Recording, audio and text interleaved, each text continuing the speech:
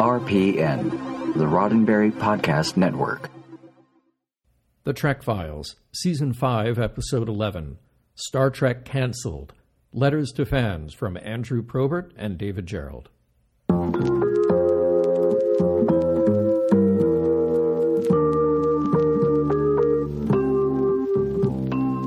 Welcome to The Trek Files, a look into the archives of Roddenberry Entertainment from the personal files of Gene Roddenberry.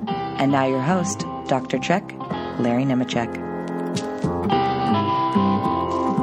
We're going back to the murky days of the early to mid-'70s this week with two slightly different and yet profoundly similar documents, two letters, two flyers, if you will, by two folks that wound up being very much involved with the Star Trek franchise, if they weren't already at this time. Okay, enough enigma. Listen, we've got a sample of this week's document, but you can see the whole thing right there at our page on Facebook, facebook.com/The Trek Files, as always. So, give a listen to this sample, take a look at the documents, and then come right back to join me and this week's guest.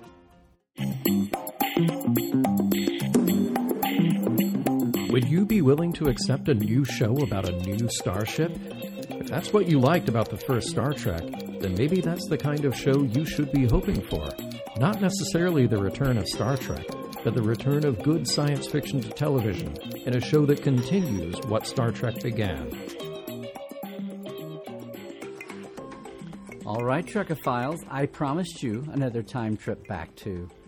Well, we've got two different dates represented here, don't we? One seems to be about 1969, trying for a comeback, a male campaign, a Save Star Trek II, as it were, and the other a little bit later in the 70s. But both of them, look at those names, Probert, Gerrold, both names that we know.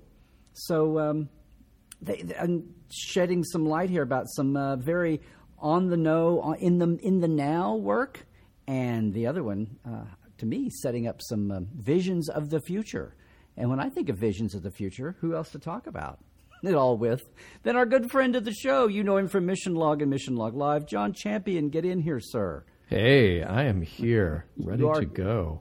We are safely socially distancing recording and all of that, but right now. But these are, on one hand, these happen to be in the files together. We found them. They're not necessarily linked, but they kind of point to the same impetus through totally different paths, right? Right.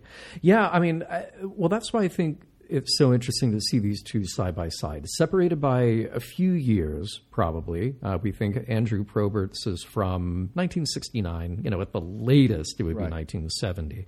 And then David Gerrold's probably the earliest, 1974, 75, something like that. But here's two people who are Star Trek professionals. David, obviously well known for having written Trouble with Tribbles and had worked on other scripts for the original series. Mm-hmm. And then Andrew, not yet. He had written that fan letter to Gene way back in the day. He was not yet a Star Trek professional, but he would be. And here they both are reaching out to fans about Star Trek's cancellation, but with slightly different takes on what should be done, who should be addressed, and what the approach is here. I just love seeing these similar but different takes on the same situation. Well, right. And again, in the Time, in the web page of the Time, in the Facebook, page of the Time, we've just got the good old flyer here. In fact, I love the bottom of Andy's here that says, Andrew's, that says, after reading this, please detach on the line and place above notice on public bulletin boards or store windows for others to see. Right. That's how you went viral in those days, kids. That's social media. Yeah. That is very social media. Dead tree media social. But no, he's what's interesting about he's talking about, number one, we can kind of I'm going to say this is late 69, early 70, because he's talking about trying to organize a march for Saturday, March 8th. Oh, yeah. will be the day that ABC shall hear our voice. Now, look, this is right in the middle of the mature level of the whole protest movement. Everybody is used to civil rights and Vietnam protests and striking and sit-ins and picket signs are not just a union strike thing anymore. everyone's doing it, kids. And there's Right. that mindset is very much permeating this, which, Yeah. you read David's later on. That's not quite the zeitgeist of that one. But he's talking about, look, a physical march. He's trying to get everyone, of all things, go to your ABC affiliate in your town. Look, rumor has it that NBC's loss might be ABC's gain, that they have revealed an interest. So it's like, jump on anything. In the slow motion paper and stamps world of 1970, they are jumping on this.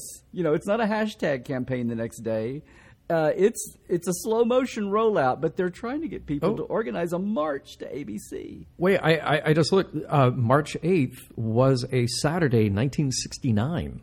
So the announcement has been made that Star Trek is done. End of 1969's TV season. That's it. Or the 68 to 69 TV season. That's it. So he's arranging that. I mean, he is hot on the heels of that announcement. Thank you for that quick look. Because, no problem. Then the light that we're getting of Andrew is a quick working little booger here. Then because he definitely is been canceled, and they're like they don't want to give up on NBC, but let's look at the options. Come on, guys, emergency briefing room. Let's get there. And that was pretty rare that a TV show moves from one network to another. It's more common now because, well, frankly, there are a lot more productions and there are a lot more outlets for TV shows. Pretty rare in 1969 that a show just sort of is done on one network and then moves over to another. Very rarely happens, especially one that's as ambitious and costly as Star Trek. I love how, in the best spirit of the time, and now to think that it's accelerated is amazing to me, because not only are they saying we're going to set this march, you go march at your local ABC affiliate of all things. Yeah, we're organizing a march for our news release, and again, we're not popping these things out in a matter of minutes online. They're having to print and mail and take days to mail. But he's at to drop a card to Mrs. Elaine G. Kinkle, Elkwood Street, Reseda, California, telling us that you'll be there, so they can have a press release number. And then also, he's got the ABC Vice President in charge of programming's address here on Sunset. It's all growing out of Bijo's model here. The whole mail writing campaign. Here are the addresses to write to. Yeah. You do it. Don't manufacture. Don't send a petition. Don't just copy and paste. Write a separate letter from all these different people. It has more weight. But it's so much in that vein. And by the way, can you picture a Saturday morning in 1969 at some local ABC affiliate office in Birmingham, Alabama, or LaGrange, Georgia, or wherever, and here's all these people showing up with these picket signs about Star Trek, and whoever happens to be at the office that morning is like, that's not even our show. What are you doing John, here? They were going to put out a press release first, warning everybody in LaGrange. Or I'm thinking of, my God, Channel 10 in Ada, Oklahoma. Okay. Yeah. Meanwhile, the station owner is out playing golf somewhere because it's Saturday and he just wants to be away. Oh, but youthful Star Trek fans reach out to save her. Cry out to be heard. Cry for the children. Cry for the Trekkies. Give us Star Trek. Channeling a little Horta there. Yeah. So that's Andy's take. Yeah. And now that we've even honed this down, in the heat of the moment, right? In the heat of the moment. Yeah. Meanwhile. Right. And then David's is very different. So you fast forward a few years, because he mentions in here that we are approaching the 10th anniversary of Star Trek's debut. So we know that we're mid-70s here at this point. And he's making a very interesting argument. He's saying, look, we all love Star Trek. We'd love to see Star Trek come back, but be realistic about this. Those actors have moved on. Those sets and costumes are long gone. Are you really asking for the same thing to get recreated? Because that's very unlikely. So let's take a different tactic here. What about just new science fiction? What about just some intelligent, thoughtful science fiction on TV? And look, he's not wrong. If we think about this being mid-70s, we're right on the edge of getting some great science fiction on TV again. But unfortunately, science fiction on TV and on broadcast network TV is damn near impossible to maintain. A lot of these shows, they're on for a year and then they're gone because it's just not sustainable under that model the way it was. But, he's just ahead of, he's just behind or right on top of Planet of the Apes on TV. He's just ahead of Logan's Run. Of course, we got Space 1999 from England. That's all about to bust out, even ahead of the Star Wars explosion. He's ahead of Galactica and Buck Rogers, to be a few years later. He's right in the middle also of Gene's pilots not selling or trying to be sold. Yes, right? Quester, and they may not be glossy, rockets and stars science fiction, but the dystopian Toward the Light, the Pax movies, and Quester. But again, things that a sci-fi viewer or a sci-fi writer could get their teeth into. I don't know how much a letter like this would get the average Star Trek fan who is already invested in the idea of letter writing campaigns and all. I don't know how fired up they would be by this because, again, the gist of the letter is saying we should just want really great science fiction. Yeah, we can want Star Trek as well, and sure, they want to hear your voice as well. Keep writing those letters too. But let's just also be a little more sort of broad-based when we look at this. Right. He's really laying... Well, there's two or three things. I'm thinking specifically, I think I remember this flyer when I was a kid. I think this is this IBM Selectric Elite Italic ball here on the Selectric typewriters, the electrics. I think this was not so much a flyer that was sent on its own, although it could be. I think this was enclosed if you were ordering tribbles from his company, the Dage company. Oh, cool. I think he had two or three flyers that he would set in, he'd stuff the envelope with. And when you send your self-addressed stamped envelope, you're SACY for information. Yeah. And I think this was one of the flyers for several months, if not several years, that came back, all the time that the Paramount was fumbling around with a movie idea with Gene. Mm-hmm. I think this was what went routinely out in the package. So, yes, it was reaching a broad swath of people who were motivated to, order triples. They were at that level. So that's pretty specific. And his whole line of reasoning here, he's doing several things. One, he's trying to broaden what Star Trek could be, right? To me, he's taking the baby steps here in preparing, not with any great prescience about what's happening, in a very practical way. Like you said, he's laying out here, guys, you've got to rebuild sets. You've got to, he doesn't say anyone by name, but we're specifically thinking Shatner and Nimoy here, who are very much trying to go on and broaden their careers. And would they want to see this as in the guise of the times, would they want to see this as a step back to a show? If a movie might be something else as far as, billing and salary and all that and career value. But he's laying that groundwork for fans.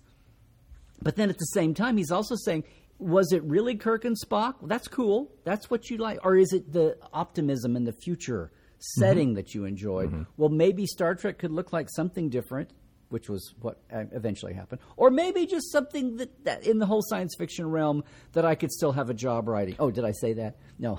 as a fan and a professional, we can all get there together. But he's really he's bit by bit, brick by brick here. It feels like he's trying to lay the groundwork out for the people who have come to who have come to fandom, as the old LitCon folks would have said when they said, "Hey, go get your own convention." He's trying to lay out to those kids that came to sci-fi through Star Trek, there is more to this realm, and do you have to? But what's the deal here with them asking this rhetorical question? If Star Trek were to come back, it might have to be with a different cast and perhaps a different ship. And quite frankly, it wouldn't be Star Trek then, would it? It would be something else. I mean, he's saying, well, it's not Star Trek if you don't have Kirk, Spock, and the Enterprise. And how could you as a fan possibly accept that? Well, Dave, hang on 10 years. Well, see, that's what we're going to have the next generation. Yeah, I'm just looking at it like he's talking out of both sides of his mouth, or he's having both. He's having it all. He's saying we can't have Star Trek without Kirk, Spock, and McCoy. It's not Star Trek. But then, or could you? I mean, to me, it's almost like he's just throwing the question out because he's trying to cover all the bases. Well, But I don't know. I kind of feel like he's definitely letting his opinion on the subject be known there. Oh, yeah, definitely. There is one other thing that I think we have to cover here before we wrap up this document, and that is the very top of the document. I know I'm not talking about the clip art of the Enterprise. I'm talking about the handwritten note that says, David Gerrold Flyer, grrr. We don't know who wrote that, but obviously, like everything on the Trek files, it comes from Gene Roddenberry's file. So this is his copy of this letter. And somebody either wrote that on there before sending it to Gene, or somebody in the office wrote it, and that is what passed across Gene's desk. Right. Did it come from a fan sent to the office? Was it received in the office? John, maybe they're just saying Gene Roddenberry, and it's marked as very important.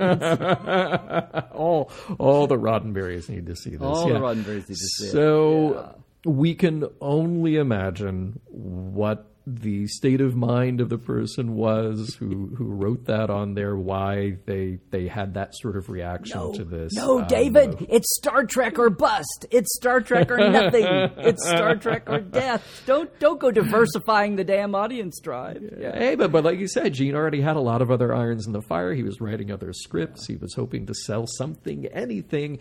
But of course, if this is that mid-70s period, Gene was also working on Planet of the Titans, and eventually The God Thing, and Phase 2, and all these sort of nebulous, ill-defined, what will Star Trek be next? So we're groping through the seven. Well, maybe that's not the best verb to say these days. I'm sure that exists somewhere too. I make groping as with a handrail in a vague corridor, but other people take groping to be something else these days. No, we're finding our way through the decade of what in the world a Star Trek comeback. Yeah, what a next generation, if you will, of Star Trek would look like in any of those. No, and then again, seeing these two side by side is, and now especially if Andrews is in the heat of the moment. David's is, we've probably either about to or just done forcing a president to resign, and an unwanted Asian land war is about to be done with. And, things are a little mellower, and people are just the whole attitude, in 5-6 years here has changed. And but Star Trek, bringing back Star Trek is still the core driving force. It's animating it all. Well, John, thanks for jumping in. I thought these were I thought these were irresistible. They're great. Yeah. Absolutely. The Trek Files is produced by Roddenberry Entertainment. Executive producer, Rod Roddenberry. All of our documents and your chance to comment are available at facebook.com/The Trek Files. Now, for more great podcasts, check out podcast.roddenberry.com. And for more deep diving of Star Trek behind the scenes, visit Dr. Trek and Portal 47. That's me, at LarryNemecek.com. Trek well, everybody.